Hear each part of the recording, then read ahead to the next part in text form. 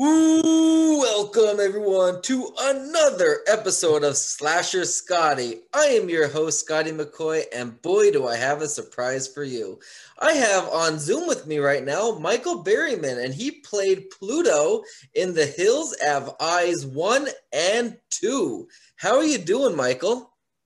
I'm trying to get my lighting better. I'm doing really good. Well, that's good. I'm glad that you're doing good, and I'm so glad we were able to set up this interview. So the first question I got for you is, how did you get your start into acting?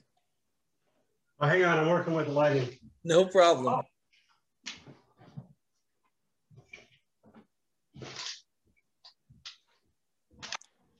That's a good question. It was actually serendipitous. That's a lot of letters for a word. It means I got lucky.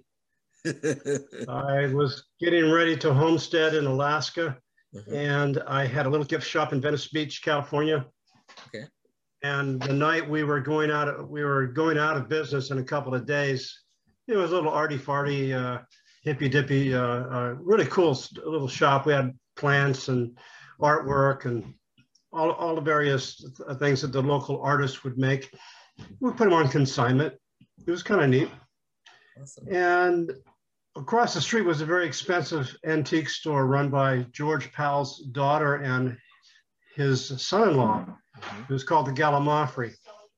So we were friends in business with them. We knew them, and they said, "Hey, look, we're having an invitation only for a lot of millionaires and billionaires to come in the store, and they're going to buy. We have Ming Dynasty egg urns and all kinds of expensive antiquity and museum quality items." So I said, "That sounds really cool." They said, we could probably do better if we had your palms and your big plants in here to make it look more like a home as opposed to an antique store." And I go, "Oh yeah, we can do that." And they says, "And by the way, we'll buy everything you can put in our store." So yeah, we were pretty on board with that.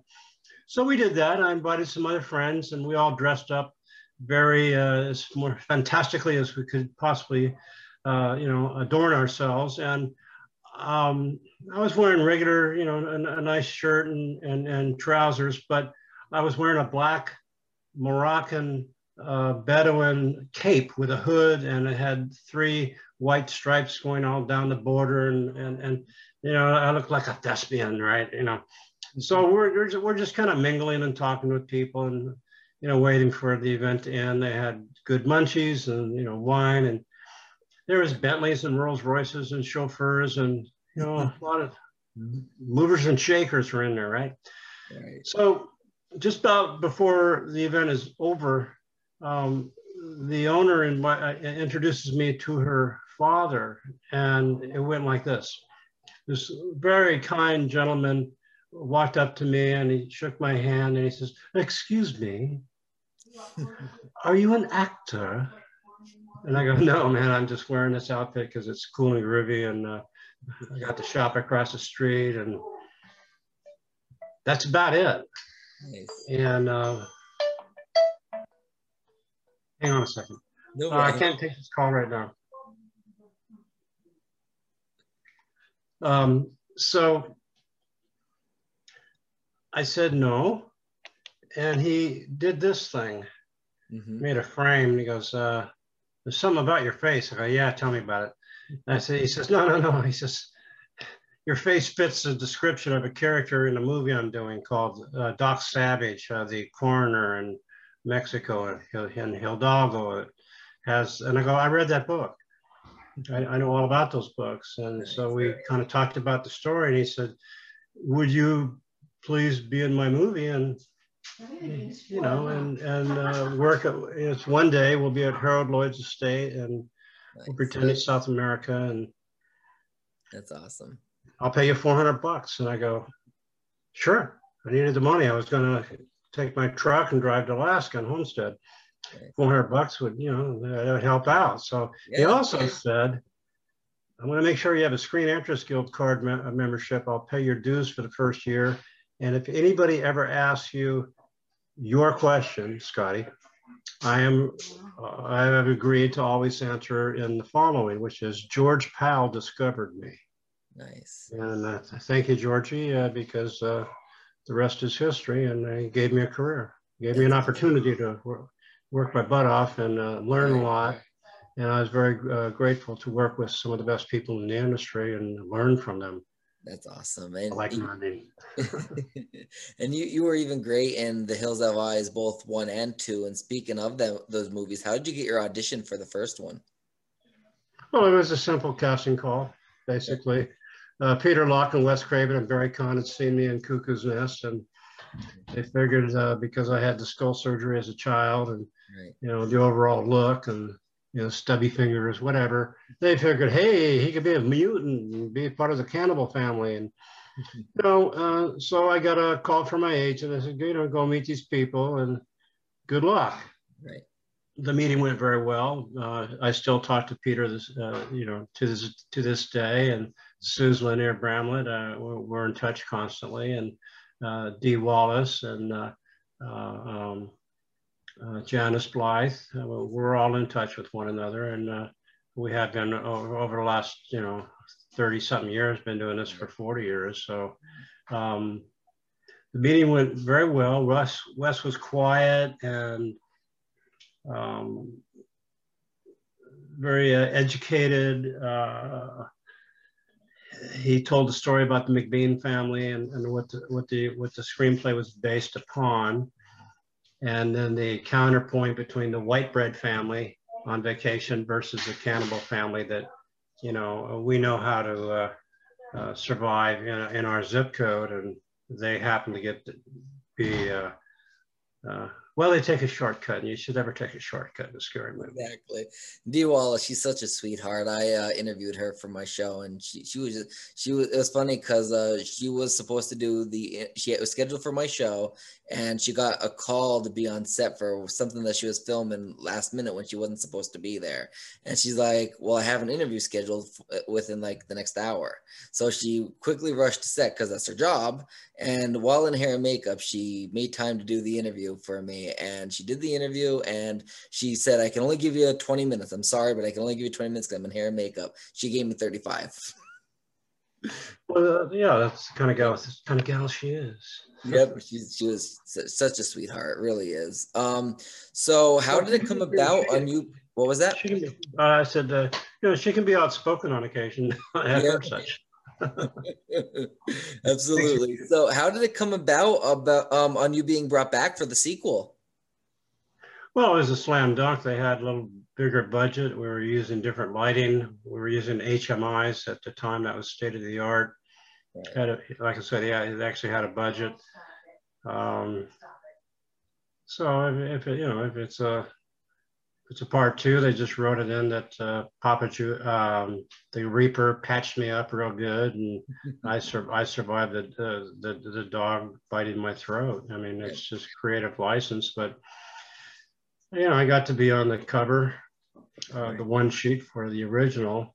Nice. So that would work well in a subsequent in the remake, you know. Right. So familiarity. Go, oh, I saw the first one. Oh, there's that guy. Oh, what's he doing now? So it was kind of you know, it had to be, you know. Right. So this next question is pretty much a two-parter. So what was the quote unquote movie magic behind the dog biting out your throat, and how did they do the scene where you end up falling off the cliff in the second one? Well, I'll answer the second question first. The falling off the cliff was my stunt double. Okay. And he actually fell quite a distance, about 35 feet, maybe 40 feet, landed on a giant, you know, airbag. Right. Went real well. It was a long shot, so you couldn't tell it wasn't me. And I got to work with Mo DeCesso and his dogs, the German Shepherd, the older German Shepherd, Beast. You know, he was long in the tooth, as they say, a little gray in the muzzle. He was the bionic dog on the TV series. Now, I knew the people at Cougar Hill Ranch and also, well, the DeCessos.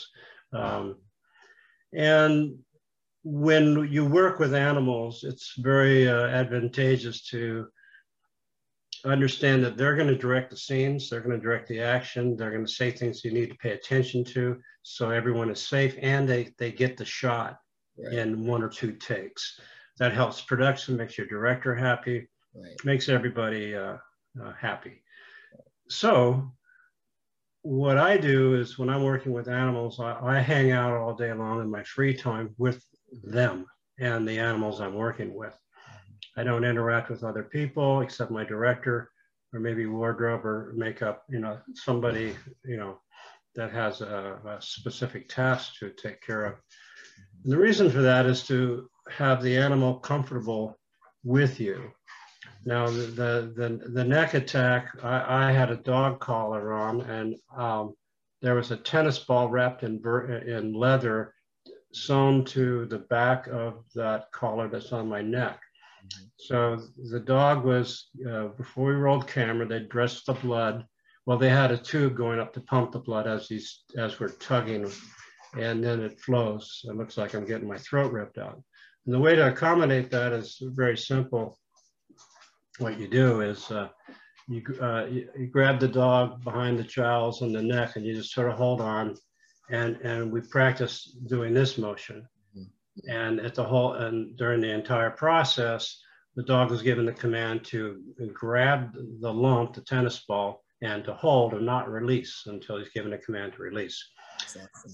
That protected me from getting bit while we're doing this little dance. So we practiced that a few times. We got it in 2 takes. That's awesome. And it's really amazing with what you can do with animals in the acting business, especially, obviously with them being, trained appropriately, but that's really amazing with what they can do with that. And it's really fascinating. Yeah. Preheat the oven there to 400. And so what was your most memorable moments about filming both the first and second Hills Have Eyes films? Wow,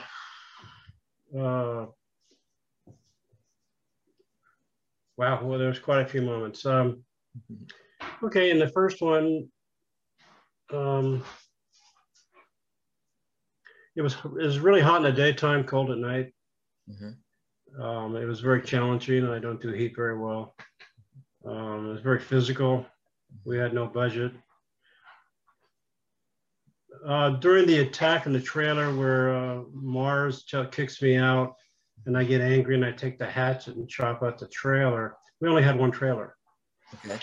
So it was all handheld. So I'm on top of Brenda, and the camera operator actually is Mars, and he pulls me away. We practiced that, and it's a camera. It's got a metal lens cover, etc. So the bottom line is you have to keep your distance between the camera and your head so you don't hit each other. That ruins the shot. And also you got to know where you are in the frame. It's real important to look through a viewfinder if you're an actor. And if you're doing a tight shot, you need to know what they require. And if you have a visual, that helps a lot. There's the art part, there's the performance part, and then there's the technical part. You got to know all three. So in that scene, you can see me actually look. Well, we did it by the numbers, the different things I smashed, the hanging planter, the partition. When I smashed that, I actually had a big sliver went right through my palm. But you're in the moment. Then I go over to the table and smash that up, and then I'm mad and I walk away. Earlier in the scene, when I come in and I'm stealing stuff, I always make sure I got the ammunition, the weapons, and I take the meat and the milk. And I purposely made reference visually to the door, which had a red and a green apple, meaning I don't want apples. We eat meat. We're cannibals. Get it? Okay. So it's a little wink, wink. Wes liked that idea. Nice. That was kind of a cool memory. Let's see. A memory aside on the first one, we were doing a promotion around the country at various theaters. And we went to a drive-in, and they had me dress up like Pluto, and Peter and Wes thought it would be funny if I banged on some car doors and windows during the attack. And so like a dummy, I said, yeah, sure. I did that. And then this girl screamed, and her 7-foot tall, 300-pound boyfriend with a baseball bat was not happy. And he says, I want to smash your skull in. You scared my girlfriend, you blankety blank. And so I'm going, this is not what I expected. So I'm running, trying to find the van. This idiot is, going to kill me with a baseball bat. And pretty soon I see headlights and the van pull up and Wes Craven's hanging on the the back seat, and reaches his arm out and he goes, grab my hand. And I did. And we drove away, went to a diner, and everybody's real quiet. We kind of looked at each other and figured, maybe we had a scary movie and maybe it's a hit. Part two, the Reaper character was kind of weak. Loved working with John, but he kind of played it too over the top. He didn't take it too seriously to a certain degree. The dog flashbacks were cool. It was nice to have some of the original cast members still available. Nice. We had different cameras. I think we had red cameras and HMI lighting. So it was a lot different. It had a different look, different feel. But as far as memories, I think number one stands out far and above part two. Like part two, my favorite thing about it is the dog flashback. It'd be quite awesome. Yeah, that's awesome. And it looks so realistic. It looks really good on camera with the dog just ripping your throat out. Even like I'm just talking about the first one itself. That was just brilliantly done. And I mean, Wes Craven, he's a genius. He really is as a director. I mean, with The Hills Have Eyes and A Nightmare on Elm Street, Scream, of course. And of course, speaking of Wes Craven, God rest his soul. What was he like as a director? Well, as a director, he was the same way as the man himself. He was calm and quiet and never yelled or screamed. He knew what he wanted. He would tell you specifically what he wanted. I think the only time we ever had a difference was when in part one, where I have the binoculars and I'm giving the report back to our camp. He wanted me to do something threatening, like take my knife and go scrape on a boulder and then exit the scene like, okay, now we're going to go get him. And I said it would be, no, I said that would dull the knife. Pluto's knife would be deadly sharp at all moments. And now if I ran it across my hand and it bled or something like that, and he licked it or something like that, that would be sinister and creepy. And we weren't budgeted for that effect. So right. He said, can you do it? I said, no. He said, oh, never mind. Well, just do the report and exit. Aside from that, I've worked with him on the 5th Floor, a little movie in LA, and we did another project too. So, but he did his homework. He was a smart guy, delightful to be around, good sense of humor, good guy. That's really cool. So the last question I got for you is, do you have any other projects that you would like to promote to the viewing and listening audience, as well as any websites and social media accounts? As far as projects, COVID's kind of put everything on hold. I will be at the Blood and Ink in Nashville convention, Ben Dixon's show, and Ben and his wife. It's a wonderful show. You can get a nice tattoo. I've got a few tattoos myself that I got there. Anyway, that's at the end of the first of the month of next month. As far as promote, I have the website, michaelberryman.com. You can get pictures signed from there. There's a cool hoodie. There's a couple other items. We'll be adding more down the line. I've been posting on my Facebook page to remind people that over 40 years I've been, doing the mail signing, the autographs. But I love you guys. I appreciate you, but the volume is so much, and I'm not complaining. I'm just saying that there will be no more signing by mail. I wish I could. I'm 72 years old. I got things to do. And one of those things is to share with you my memoirs, my autobiography about me. It's got a picture of me as a little kid before the skull surgery. I had hair. It's called It's All Good. Just about done with the final rewrite, and it'll be off to my manager and to the publisher in a couple months. My Facebook page and my website will keep you posted on when it's available. That's the main thing. Aside from that, just staying healthy, take me vitamins, work out, just and try to have a good laugh once in a while, be kind to one another, try to understand people that confuse you or frustrate you, and just kind of let things go if you can. If you can't, then walk away. That's always a good option too. Absolutely. And you don't pity the fool. I pity the fool. Actually, that's what she wants. What a wonderful guy. I pity the fool. Super nice guy. I mean, really nice guy.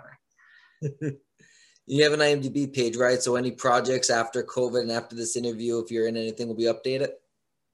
I don't have anything to do with the IMDb page. My manager will get a hold of them and pull things out. So a lot of times people get a LOI, letter of intent, and then they'll put it on IMDb thing, and it makes it appear that they're up and running and have all their casts and financing. But if they're not greenlit, then it's premature to do that. So it's correct most of the time. I'll just put it that way.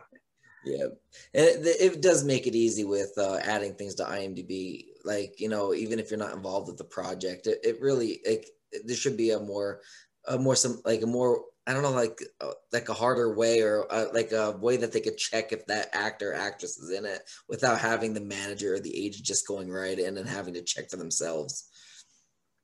Yeah, like I say, I just say call Judy. People have questions. Hey, you want to be doing this? You want to do that? And I just say call Judy. Right. She's a wonderful lady. That's how I was able to get in touch with you, is right through her, and she's a sweetheart. So that's how it works, man. Yeah. Yeah. Well, I thank you, Michael, so much for joining me for this interview. You're very welcome. Great questions. I hope your podcast, is it? It's a podcast. It'll be on YouTube, the video version, and then it'll be on Apple Podcasts, Google Podcasts, Spotify, and all those other sites. Yep. Awesome. Yep. All right. Well, to everybody, take care of one another. Be safe. Avoid stupid people if you can, and peace out. All right. Have a good one. Bye. All right. Take care. Thank you.